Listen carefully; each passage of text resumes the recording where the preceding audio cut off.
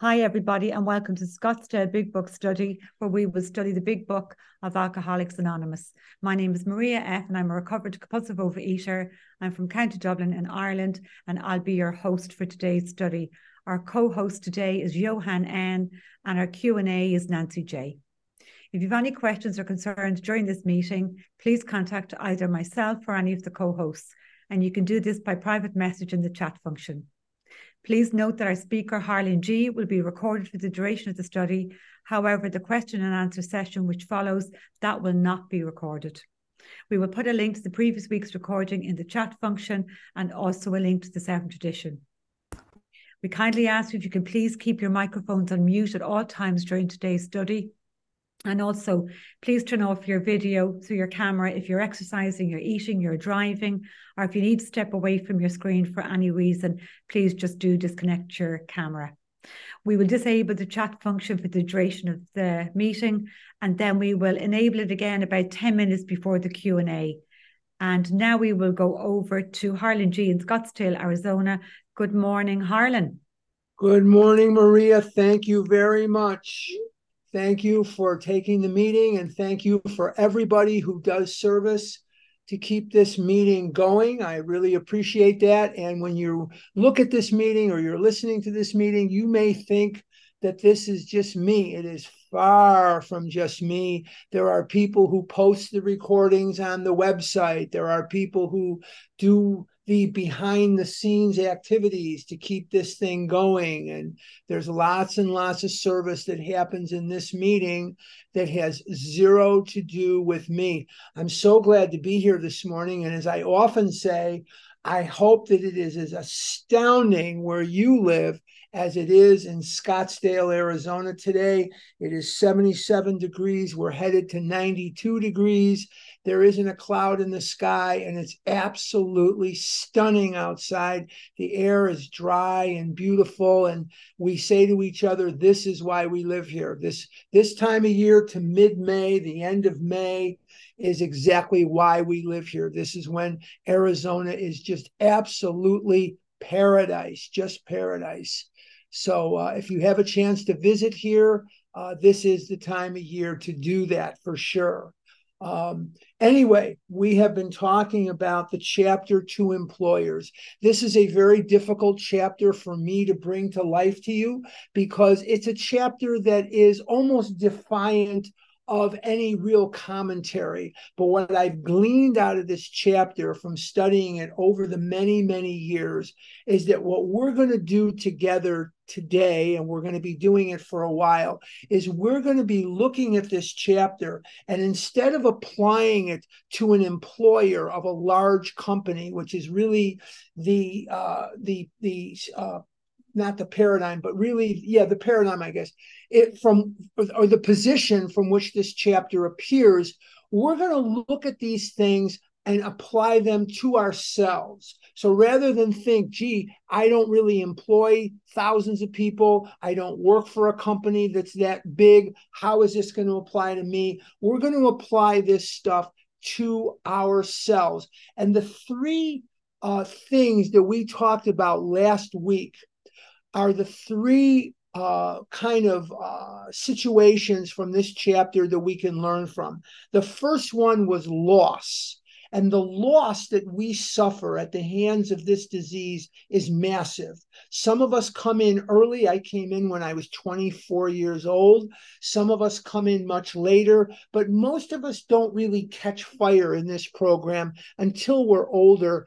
I'm not saying everybody, but most people don't catch fire until they're older with an understanding, because it takes a tremendous amount of pain and suffering, and it takes a tremendous amount of experimentation of trying to do this by yourself on your own, because unfortunately, the human ego is defiant of recovery, and the ego resurrects itself gorgeously. But what does the ego tell us? The ego says, I can do this myself. I'm the exception to the rule. The ego has three jobs primarily. Number one, make me right.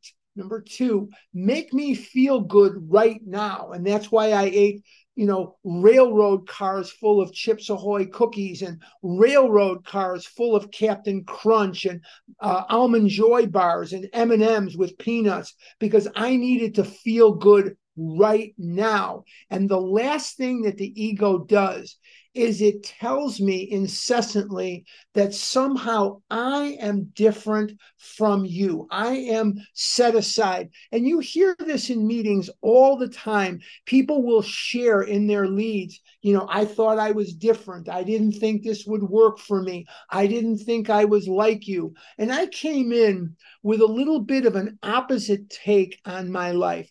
When most people come in, from what I've heard over 44 years, when most people come in, they come in with the idea that we who are here are compulsive overeaters, but maybe they are not. Maybe they are the exception to the rule.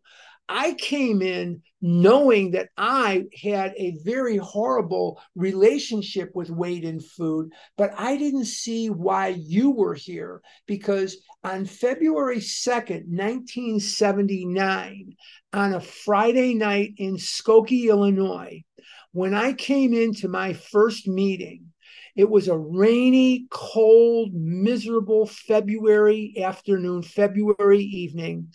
And I was in Skokie, Illinois, right outside Chicago, where I was born and raised. And I went to this meeting and I saw people that looked just like you. They had normal sized bodies by and large, or maybe they were a little overweight, but I was hundreds and hundreds of pounds overweight. I was 335 pounds in high school. I was 500 pounds by the time I was a sophomore in college. And by the time I graduated college in 1977, I was about 600 pounds at that time. So I looked around and I saw people that looked like you. And I thought to myself, I understand that I'm crazy when it comes to food, but what in the world are these people doing here? What in the world are these people sitting here for? And I looked around and I saw the Lincoln Continentals and the Cadillacs in the parking lot. And I thought to myself, look at their clothes, look at their cars. Man, if I had the kind of money that some of these people must have, man, I wouldn't darken the door of a place like this. I'd have it made. I'd be on Easy Street, because if I had this and this, maybe I could get a girlfriend or a wife. And why in the world would I come here? Well, boy, was I to learn a lot in the ensuing years. Holy mackerel, was I to get an education in the whole scenario, the whole scene, the whole thing, the whole picture is what I'm trying to say. So we're going to start on page 140, and we're going to start on I well remember the shock. Just to let you know where we're going to start, page 140, I well remember the shock, about halfway, 3/4 of the way down the page. But when we go through this chapter, what we're going to be talking about is we're going to be talking about how to apply the very things that he's going to describe here in industry to our own lives. And we're going to be looking primarily for examples of loss, which we all lost time, we lost opportunity, we lost dreams, we lost situations. We have a tremendous amount of loss from this disease. This disease robs us of dignity. It robs us of dreams. It robs us of everything that is inherent to a full life. It makes us live in secret. It makes us live in pain. It puts us in physical pain. It puts us in scenarios that you wouldn't put your worst enemy in. It's not just a disease of food and weight and that. It's well beyond that. It's a disease of self-loathing. It's a disease of fear. It's a disease of doubt. It's a disease of social anxiety. What are people going to say when they see me? How am I going to face this one? How am I going to face that one? And so it produces within us a social isolation. And that's what any good abuser does. Any decent abuser will isolate you from your support system. They will isolate you from your family, from your friends, from your support system, your network. So what this disease does is it culls you from the pack like a wolf would a sheep. And the wolf isolates you from the pack so you have no protection. That's where it starts. Now you're isolated. You can't interact with people. You're ashamed of what you look like. You hate yourself. You don't feel worthy of social scenarios. You don't feel worthy of this or worthy of that a lot of the times. Now, I'm not speaking strictly universals. Many of you had very active social lives. I'm talking about me primarily, and I'm talking about, from what I can gather, many or most of us. Now, some of you do not fit into this category. I certainly did fit into this category. Some of you did, some of you didn't. There are exceptions to every rule. There are exceptions to every high percentage. But a lot of you did fit into this. And then what happens is it starts to make your life extremely small. It starts to isolate you, make your life very small. All you're doing at the end is just eating, and isolating, eating and isolating. Is this true for all of you? I don't know. I know it's true for me. Eating, isolating. I became very ineffective at my job. I became very ineffective as a friend. I became very ineffective as an employer or employee. Now, I didn't have romantic entanglements, obviously, in those days. I wasn't to go on my first date till I was 35 years old.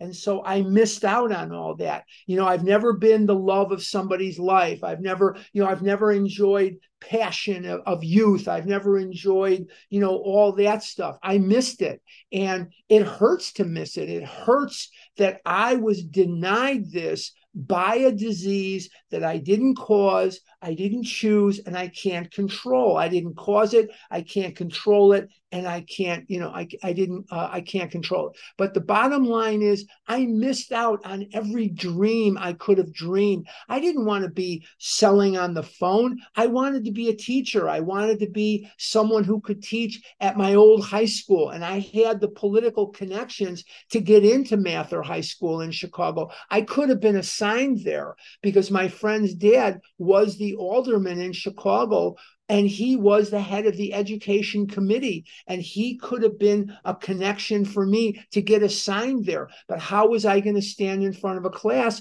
at 500-600 pounds? That wasn't going to work. And so in most of my situations, most of my scenarios, I never even chased my dreams. I never chased my crushes. I never chased my ambitions because I knew I was just going to fail. And there was an overwhelming impending sense of calamity. Bill Wilson talks about this impending sense of calamity. And I definitely had that. But in me, I wanted death. I knew I could not live with the food. I knew I couldn't live without the food. So death to me at that time was a welcome respite from the hell that I was living in. Now, do all of you have that fantasy of death? I hope not, but I definitely did. So when it came to professional ambitions, when it came to romance, when it came to whatever, I had no ability to move forward in my life because failure was all around me. And I knew that if I tried anything, I would fail. So now when I try things and I actually give them the attention that they require, when I am successful, it is not the shock that it was. But when I first started trying at things and I found that I could be successful, it was a big surprise to me because never in my wildest imagination did I ever believe that I could be successful, even in small little arenas, even in small little things. So it was a surprise. It was a real surprise. I know someone, I have somebody in my life that likes to do the Sudoku, and they like to do crossword puzzles. And every day of this person's life, when they get up in the morning, they're retired. But every day when they get up, they like to do a Sudoku or a crossword puzzle, and they give themselves a star for completing it. And I thought that is a fantastic way to affirm yourself with a small, little positive, wonderful accomplishment. And I try to do little things like that with my walking, with my program, with different things, because it really makes me feel good. And anything that will help me not hate myself as much as I used to is good. Now, I like myself. And we talked about last week, there's two permanent relationships in anyone's life, not mine, anyone's. The relationship with God and the relationship with self. And when we work on that relationship with God, I write Dear God letters. I try to communicate with God, and I try to develop a friendship and a love relationship with God. I'm not ashamed to tell anybody I believe in God. I trust God. I know that He's here with me. I had a hematoma injury a month ago. I was in the hospital. I couldn't get out of bed. I was in the hospital 6 days. I could not get out of bed the first 3 or 4 days. Then they got me up, they got me walking, they got me moving, so on and so forth. I look at where I am in a month, and I know that there's a God. I'm used to walking 3 miles a day. Well, I can't do that today. But here's what I did yesterday. For the first time, I walked over 2 miles. Now, if that isn't God, I don't know who that is. But the two permanent relationships in any life, and during this chapter, we're going to talk about the relationship we have with ourselves. And this is, by the way, the only chapter in the book, because it's written by Hank Parkhurst. Please don't call him Hank Parker. It's Hank Parkhurst. And truthfully speaking, he was much more of a co-founder than Dr. Bob. If it wasn't for Hank Parkhurst, there might not be a big book today. But Hank Parkhurst wrote this chapter. And from this chapter, when I apply it, the two relationships, the one with God and the one with me, are so improved because I do things that are self-esteemable. I do self-esteemable activities today. I do write Dear God letters. I do try to do little accomplishments. Every once in a while, I take my hand at a crossword puzzle too. And sometimes I have to look stuff up. And, I think to myself, oh, you can't really give yourself a star. You're looking this up. You're looking that up. But I'm learning. I'm expanding my vocabulary all the time. And it teaches me, different things I never knew before. I'm learning new words, things like that. Anyway, so when we get into this chapter and we see the reactions of industry toward alcoholics, we're going to find out that it is very parallel to the reactions that we have had with our own addiction. Very, very parallel to those reactions. And those reactions are often benign ignorance. Those reactions are a common sense, sort of cerebral kind of thing that as long as we've reasoned it out cerebrally, we shouldn't have a problem. And if there's anything we know about this disease, it does not yield at all to any sort of cerebral reasoning. Would any of us have compulsively overeaten when we found out that A, it's a health thing, B, it makes us look bad, C, clothes don't hang right on you, D, it sucks to be overweight, it just blows chunks to be, obese? Who would choose that?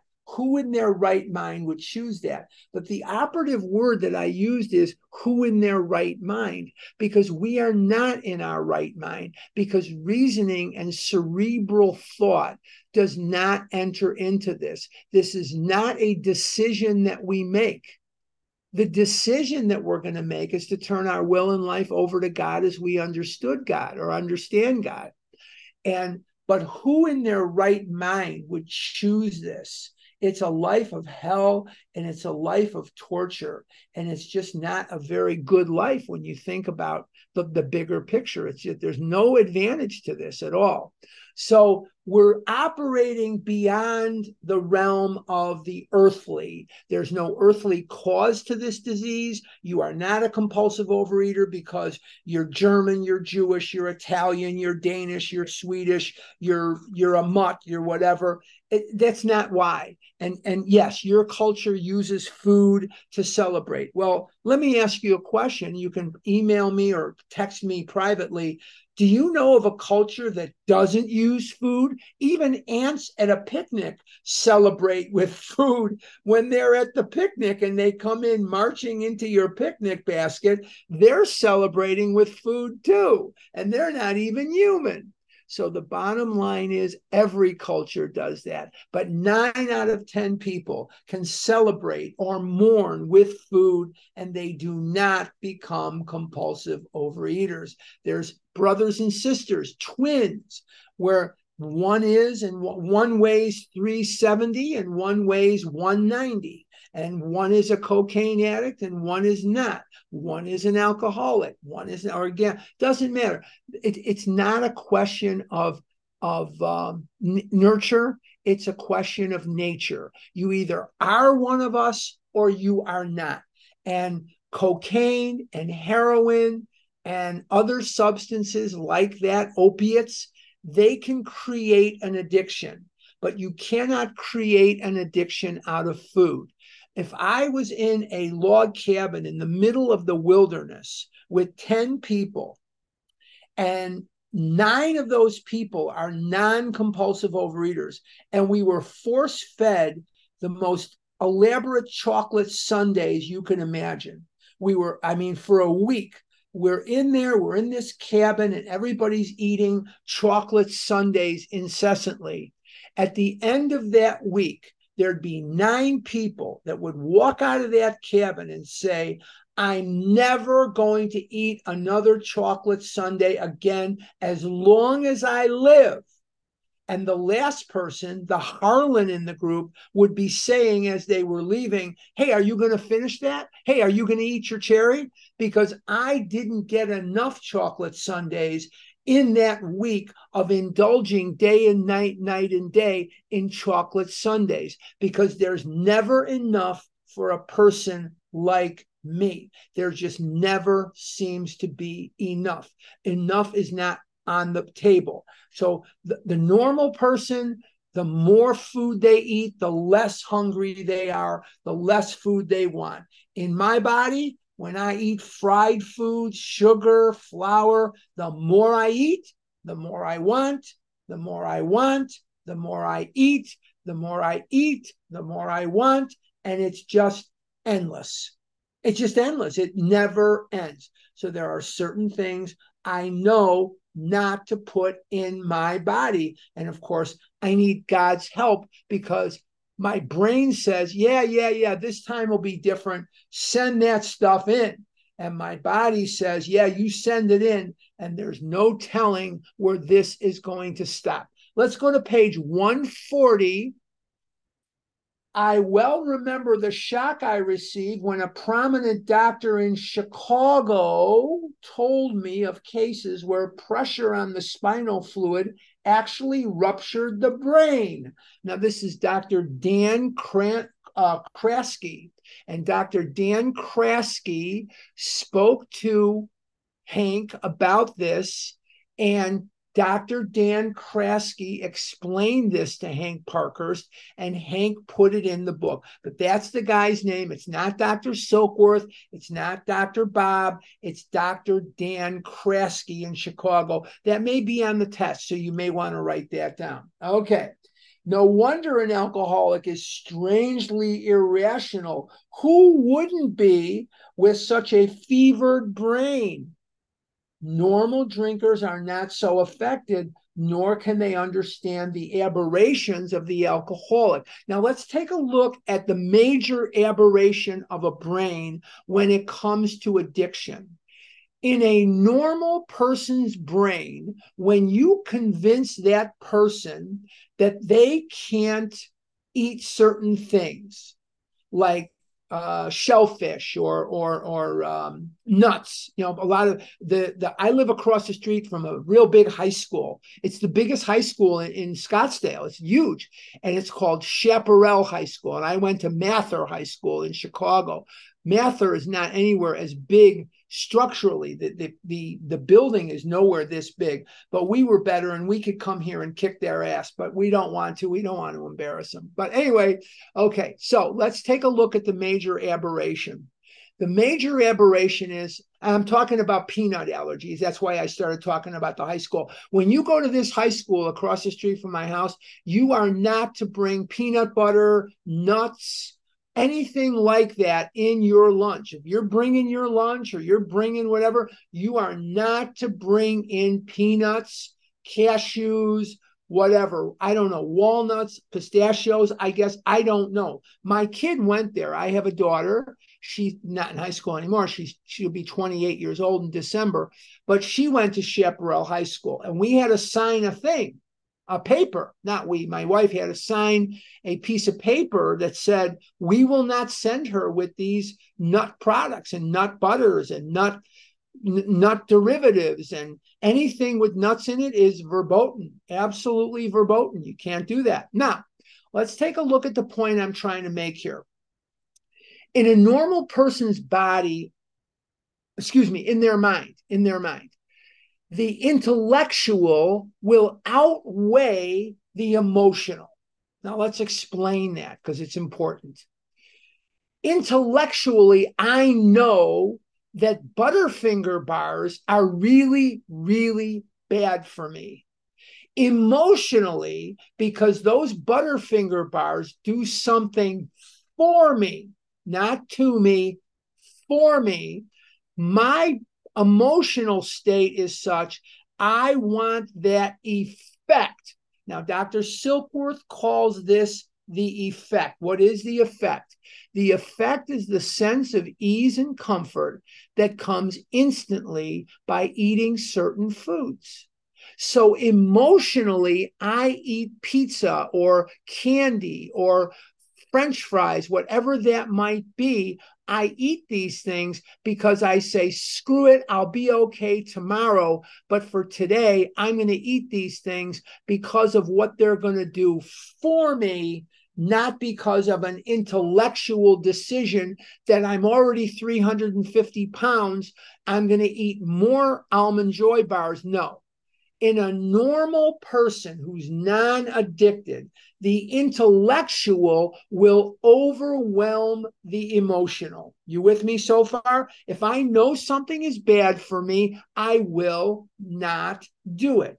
In the addicted person who needs that effect, who needs that rush of relief from the restlessness, the irritability, the anger, the fear, the ennui of normal life, the vicissitudes of a normal life, I have to have an escape. I have to have an escape.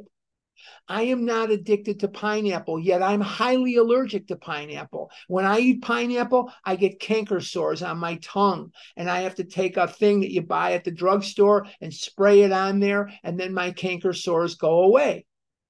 I don't eat pineapple. I haven't had pineapple in probably 50 years. I haven't eaten any pineapple more than 50 years. I bet I haven't had pineapple since the 1960s. Probably not, because I've messed with it. It messed back, and when I eat certain things I'm allergic to, cantaloupe, pineapple, different things that are high in acid, I get canker sores on my tongue. It just happens. When I don't eat those things, I don't get canker sores. But every once in a while, I'll get one because I didn't quite, keep up with it. But here's what I will tell you. Every single time I eat Twinkies, I break out in blubber. I break out in fat. My life gets worse. My life sucks the wazoo. And by eating Twinkies, it makes my life even worse. In other words, the Twinkies are saying, hi, eat me. You think your life sucks now? Try a couple of more Twinkies. See if it doesn't suck even worse. Okay, I'll take 5 packages. Now, nobody would make that decision, but the emotional, because I'm addicted, the emotional overwhelms the intellectual. And this is a huge difference between the addicted brain and the non-addicted brain. I have never stood there at the grocery store and said, I think I'm going to get a pineapple. Maybe this time it won't hurt me. Never done that. I've never, ever done that because I know pineapples make my tongue go Looney Tunes. But I have done that with candy and cookies and cakes and all kinds of things because the emotional in what I'm addicted to overwhelms the intellect, and it will continue to overwhelm the intellect in an addicted person. Let's continue. Your man has probably been trying to conceal a number of scrapes, perhaps messy ones, lying, writing bad checks, isolating. They may be disgusting. You may be at a loss to understand how such a seemingly above board chap could be so involved. But these scrapes can generally be charged, no matter how bad, to the abnormal action of alcohol on his mind. When drinking or getting over about an alcoholic, sometimes the model of honesty, when normal, will do incredible things. Afterward, his revulsion will be terrible. Nearly always, these antics indicate nothing more than temporary conditions. And that temporary condition, again, is in the alcoholic mind. We lie, we assign blame, we keep score, and we fight battles that just don't exist. And we can't stop doing that until we have a spiritual awakening as the result of the steps. Let's continue. We're at the top of page 141. This is not to say that all alcoholics are honest and upright when not drinking. Of course, that isn't so. And such people often may impose on you. Seeing your attempt to understand and help, some men will try to take advantage of your kindness. If you are sure your man does not want to stop, he may as well be discharged. The sooner the better. You are not doing him a favor by keeping him on. Now, I want to stop right there. Firing such an individual may prove a blessing to him. It may be just the jolt he needs. Now, how do we apply that to our life? Through sponsorship. Some of you will say to me, I don't fire anybody. I stay with these people and they've binged 83 times and I'm still with them and I'm still this and I'm still that. Really, I understand. I know you want to be loyal and I know you're scared of change and you want to try not to hurt anybody's feelings. But do you think you're helping that person? Do you think you're helping that person knowing damn well that you are not the voice of help for that person? If I was sponsoring someone who continually went back into the food 3, 4, 5 times, you can bet your life I'm going to let that person go. I'm not helping that person. So what it says here is as applicable to sponsorship as it is to industry. And it applies to myself too. If I don't really want this and I'm not doing the work, nothing is going to happen. If you're listening to my voice, whether you're here on October the 14th, which is a beautiful Saturday here in Arizona, it's going to be 92 degrees. It's just absolutely gorgeous here. If you're here or you're listening on a podcast, whatever that situation is, if you want different, you got to do different. If I do the same, I will get the same. My friend in South Jersey says often, I'm very sorry that you did not get any results from the work you refused to do. And I say it differently. This is not a program for people who need it. This is not a program for people who want it. This is a program for people who do it. And if you think you're doing it and you're failing and you're not getting the results you need to do more and possibly different. Doing more of the same isn't going to usually get you what you want. You may have to actually do different, not just more, because what you're doing isn't working. You can't sit in your canoe and go west and keep paddling west, and you really want to go north. If you want to go north, you're going to have to turn that canoe around, and you're going to have to paddle it in a different direction. And if you don't paddle that canoe in a different direction, nothing is going to change. Nothing. And if you're sponsoring someone and they're not recovering, and you've been on this path many times, the kindest, most loving, most wonderful thing you can do is let the person go. You're afraid you're going to hurt their feelings? Too bad. Too bad. I'd rather have a friend that's alive that hates me than a dead friend who loved me. You're not here to be their friend. You're here to help them. And if you won't help them, that's not God's work.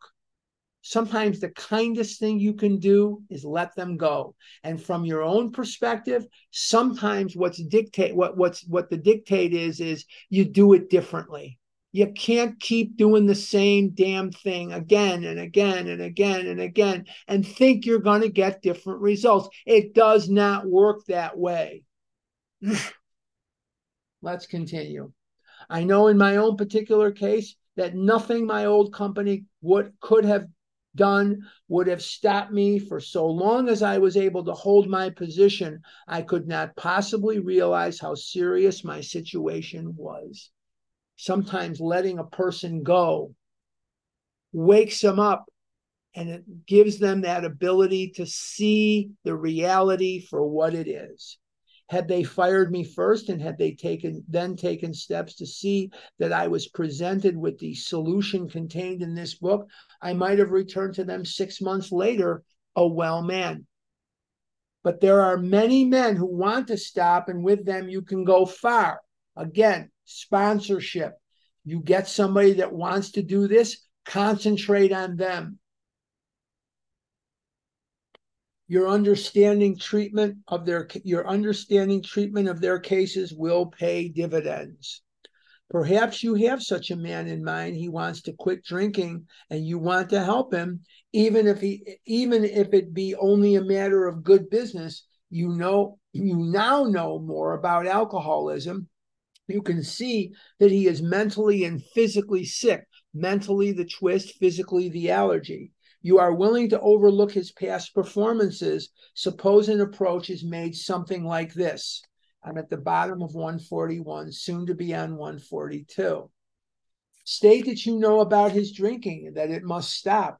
You must say you appreciate his abilities, would like to keep him, but cannot if he continues to drink. A firm attitude at this point has helped many of us. Again, this is expert advice on sponsorship.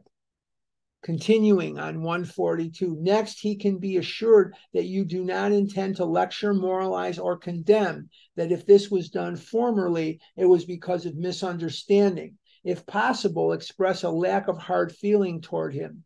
At this point, it may be well to explain alcoholism, the illness. And again, this is sponsorship, pure sponsorship. Tell the person of the allergy. Tell the person of the twist of the mind that condemned you to eat against your will. Say that you believe he is gravely ill person.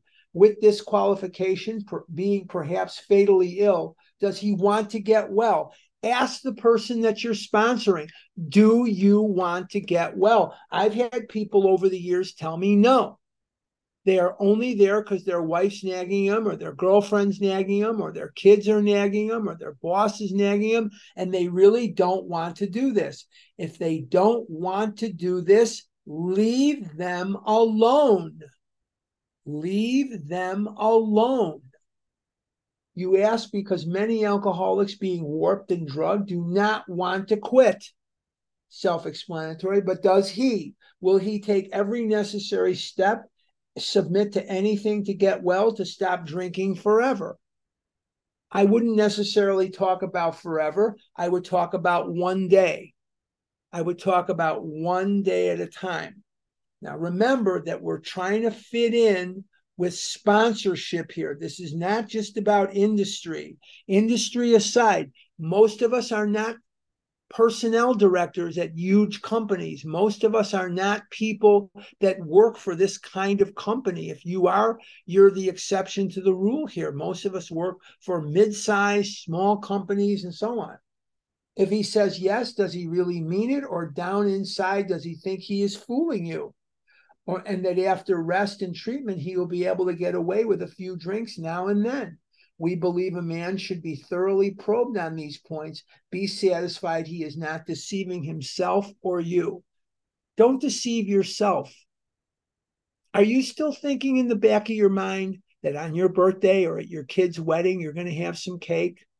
Are you still telling yourself the lies that we've told ourselves for so very long, that every once in a while we can still eat such and such or so and so?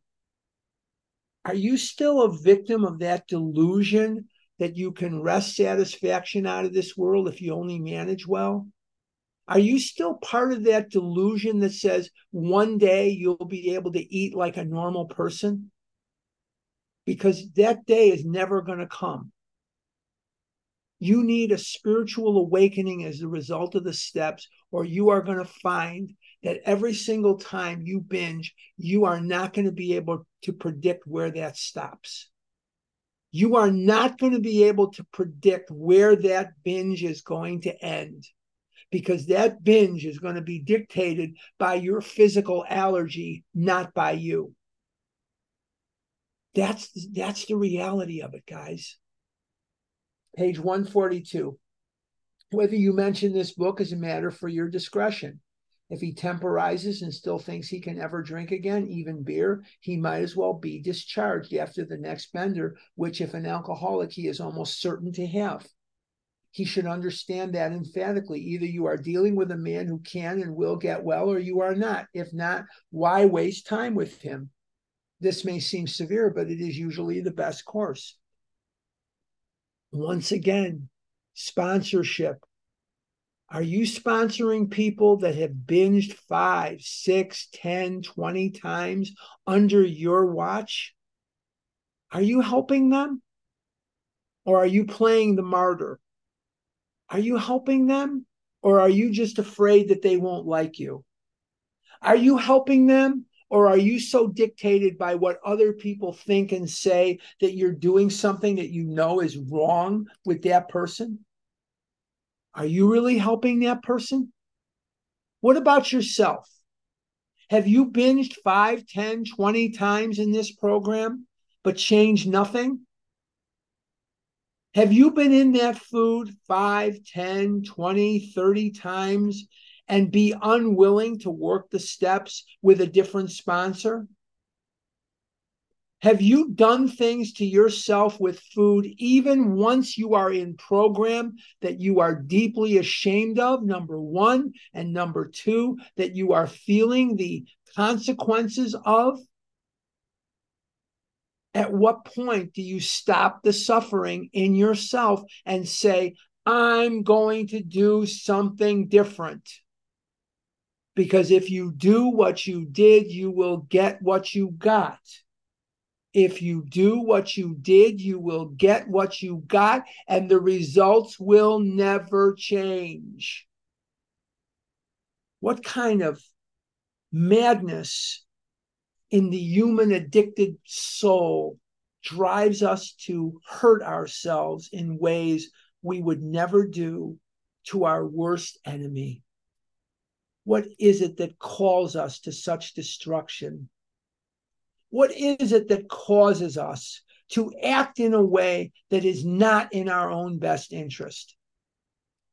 What is it? What music are we listening to as addicted people that calls us to every day, every week, every month be further and further away from goals like health and wellness and a relief from this horrible murderer, terrorist of a disease?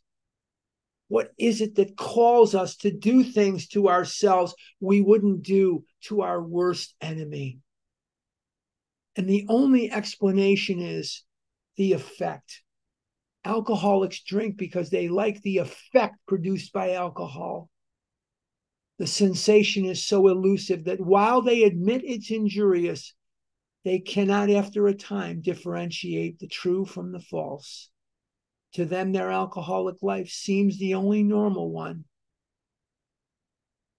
When they are drinking like that, it just appears normal. That's what that's saying to me. And what it goes on to tell me is I get frustrated with life because when I'm not drinking, I'm restless, irritable, and discontent. Throw in angry, scared to death, frustrated. I'm all those things and worse. Shame-ridden, guilt-ridden, traumatized by this disease, traumatized by what's happening in my life. And yet the only relief I know is in candy and cake. The very same thing that caused the problem, I am looking as a solution. That's insanity. That's insanity.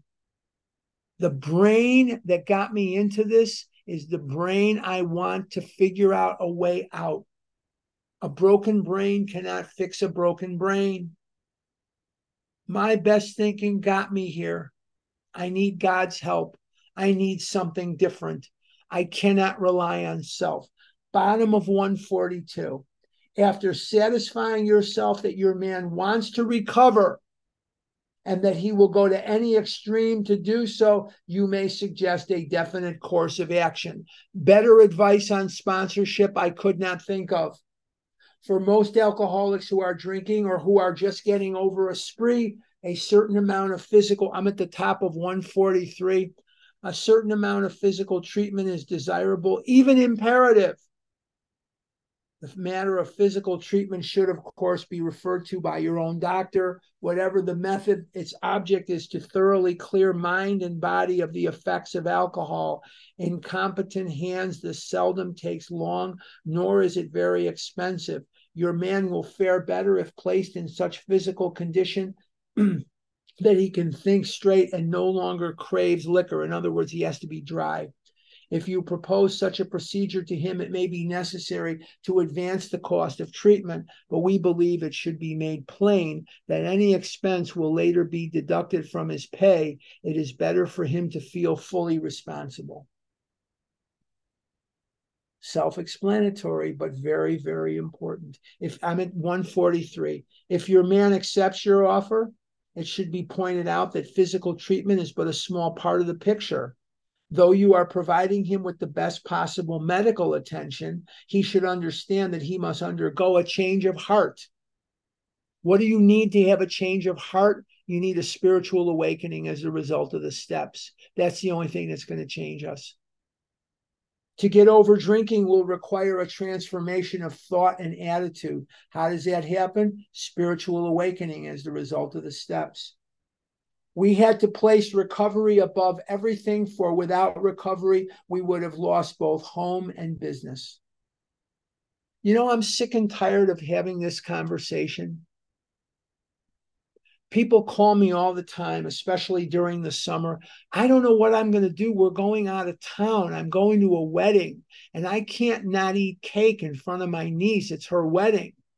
I can't not eat what my aunt makes. Do what you want. Do what you want. This has to be numero uno in my life. Numero uno in my life without exception. Before anything else, and I mean anything, there is no exception to this rule in my life. Recovery is job one. Not money, not relationship, not friends, nothing. There is nothing above recovery in my life. And that is as it should be, because if I'm not in recovery, I'm not a friend to my friends. If I'm not in recovery, I can't run my business. If I'm not in recovery, I am not a partner for a relationship. If I'm not in recovery, I am a closed shop. I don't care what you're saying. You can drop dead and that wouldn't faze me. All I'm thinking about is, are you going to eat that? Are you going to finish that? When can we get some more? I want to get some candy on the way out. I want to get halava on the way out. I want to get some bagels and some donuts on the way out. And when I'm done with the bagels and I'm done with the donuts, now I want to stop for a nosh. I don't care what you're saying. I couldn't care less. You are either bringing me food or go drop dead. You're either part of my solution or you're nothing. You're dead to me. I love my friends. I love my relationship. I love my little business. Actually not, but okay. I need my little business. I love my little business, and it supports me. You know, I get my Social Security and I get this, and somehow I make it. You know, my bills are paid. My house is paid. My car is paid for. You know, I don't owe anybody a nickel. I have no credit. I'm not a rich man, but I have excellent credit. I have no credit card debt at all. None, not a penny. Well, that has to come from somewhere. Can I sit here and dial the phone and sell and do what I need to do when all I can think of is, how am I going to get donuts and how am I going to get crap in my mouth? Of course I can't. Of course I can't. So that's important for me to remember, that this is job one. And it's so tempting.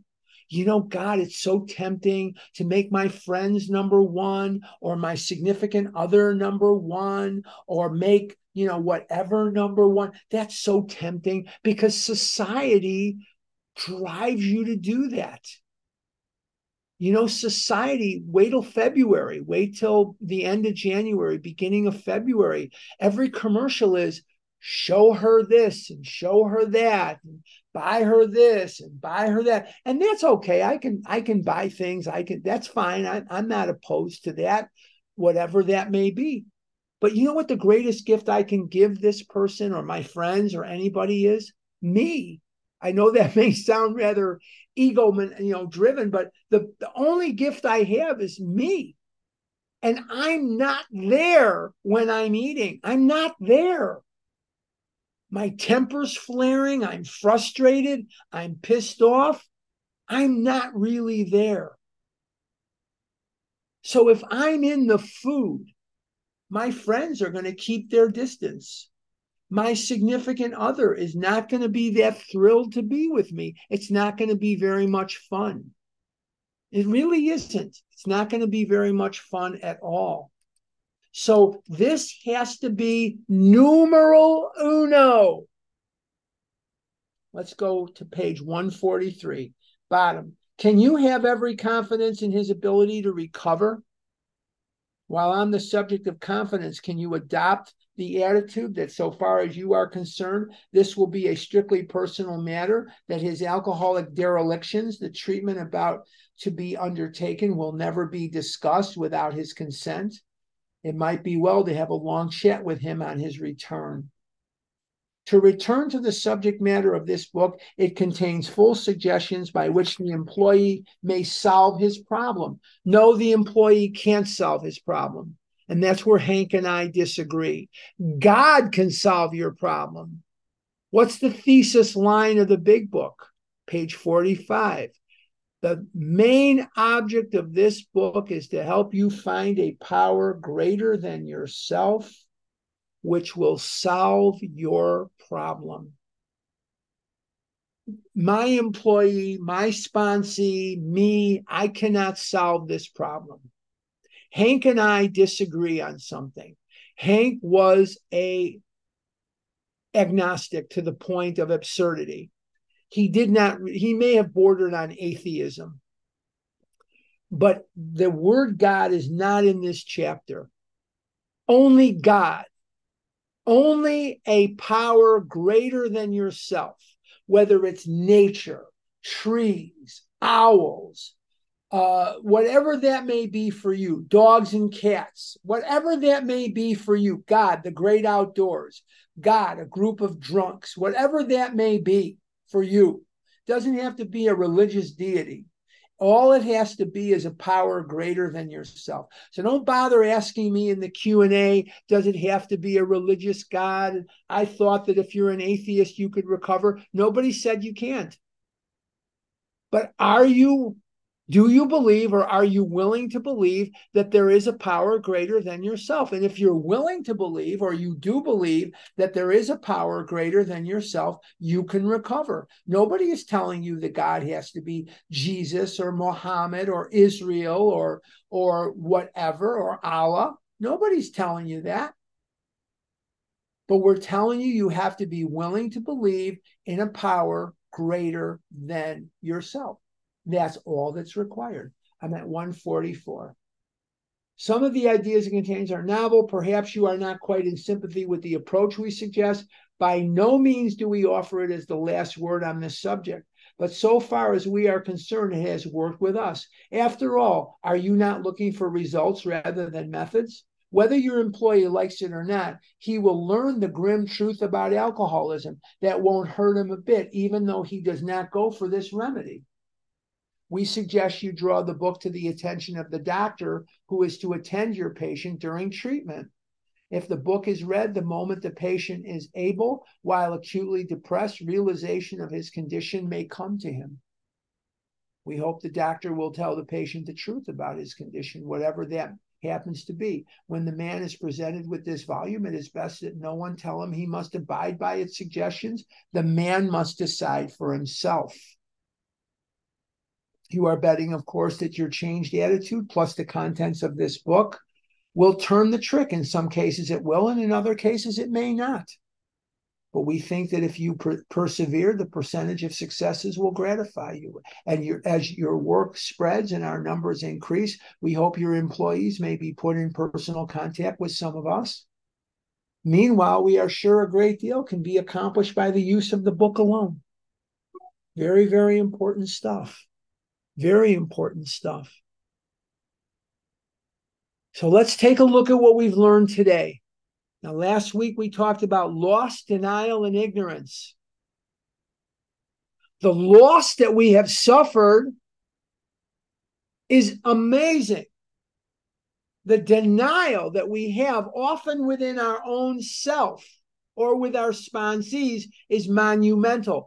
You've sponsored this person or been sponsored by this person. You've binged 5, 6, 8 times. Change what you're doing. I know that can be very frightening. You fear the unknown. You fear going out there and getting another sponsor. What you're doing ain't working, sweetheart. It's not working. In order to get different, you got to do different. And ignorance. You have to be educated as to what your condition is. It's a hopeless state of mind and body. You are not going to beat this game by yourself. It's not going to happen. So we get sponsoring advice from this chapter. That's very, very important. If it's not working, change it. Okay? If you don't have a sponsor, get one. If you've had the same sponsor, or you're sponsoring her and she's sponsoring you, that don't work. No, no, no, no. That's a death pact. Okay. Before I turn this over to Nancy, I'm going to ask that if you asked a question last week, that you hold back and let people who didn't ask a question ask one. Now, next week, I'm not going to be here. I'm going to San Diego, California to do Big Book, to do a Big Book weekend.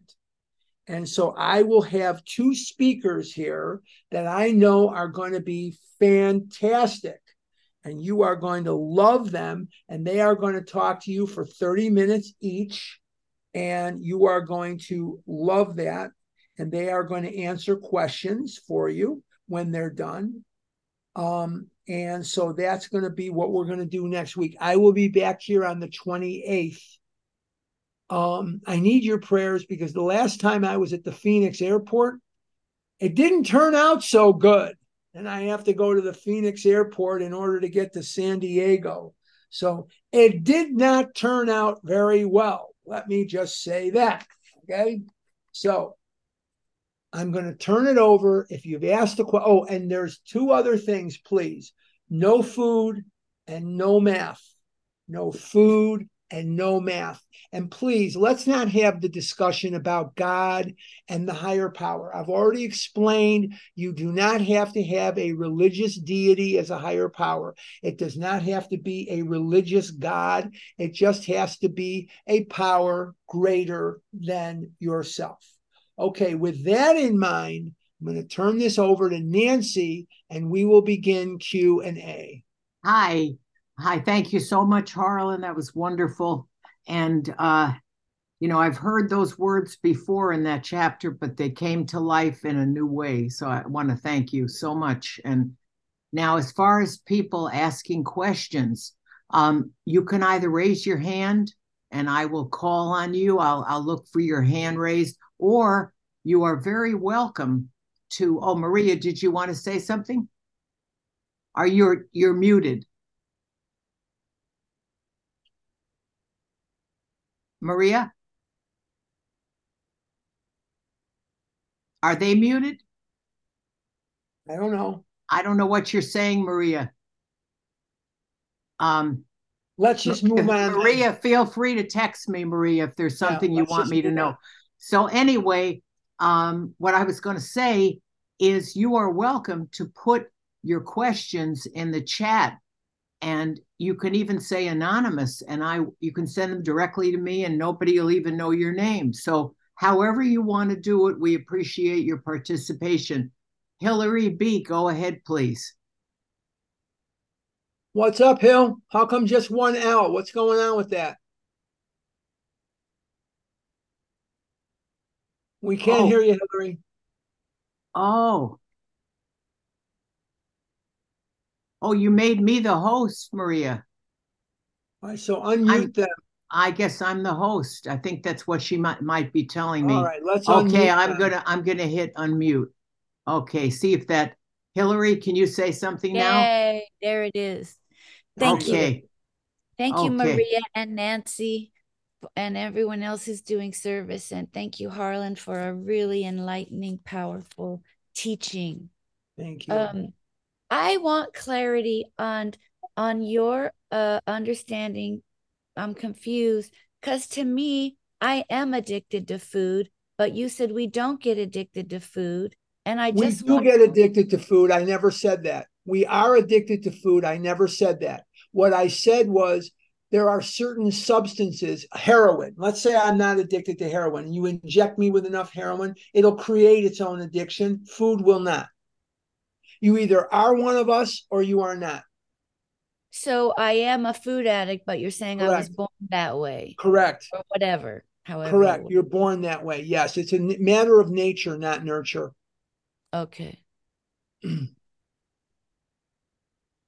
Thank you. Okay. Let's see here. Who do we have next? Preston, go ahead, please. Preston. Thank you. My first meeting today I've been wanting to attend for quite some time. Harlan is quite a celebrity. Maybe I shouldn't use the word celebrity, but you're quite well known.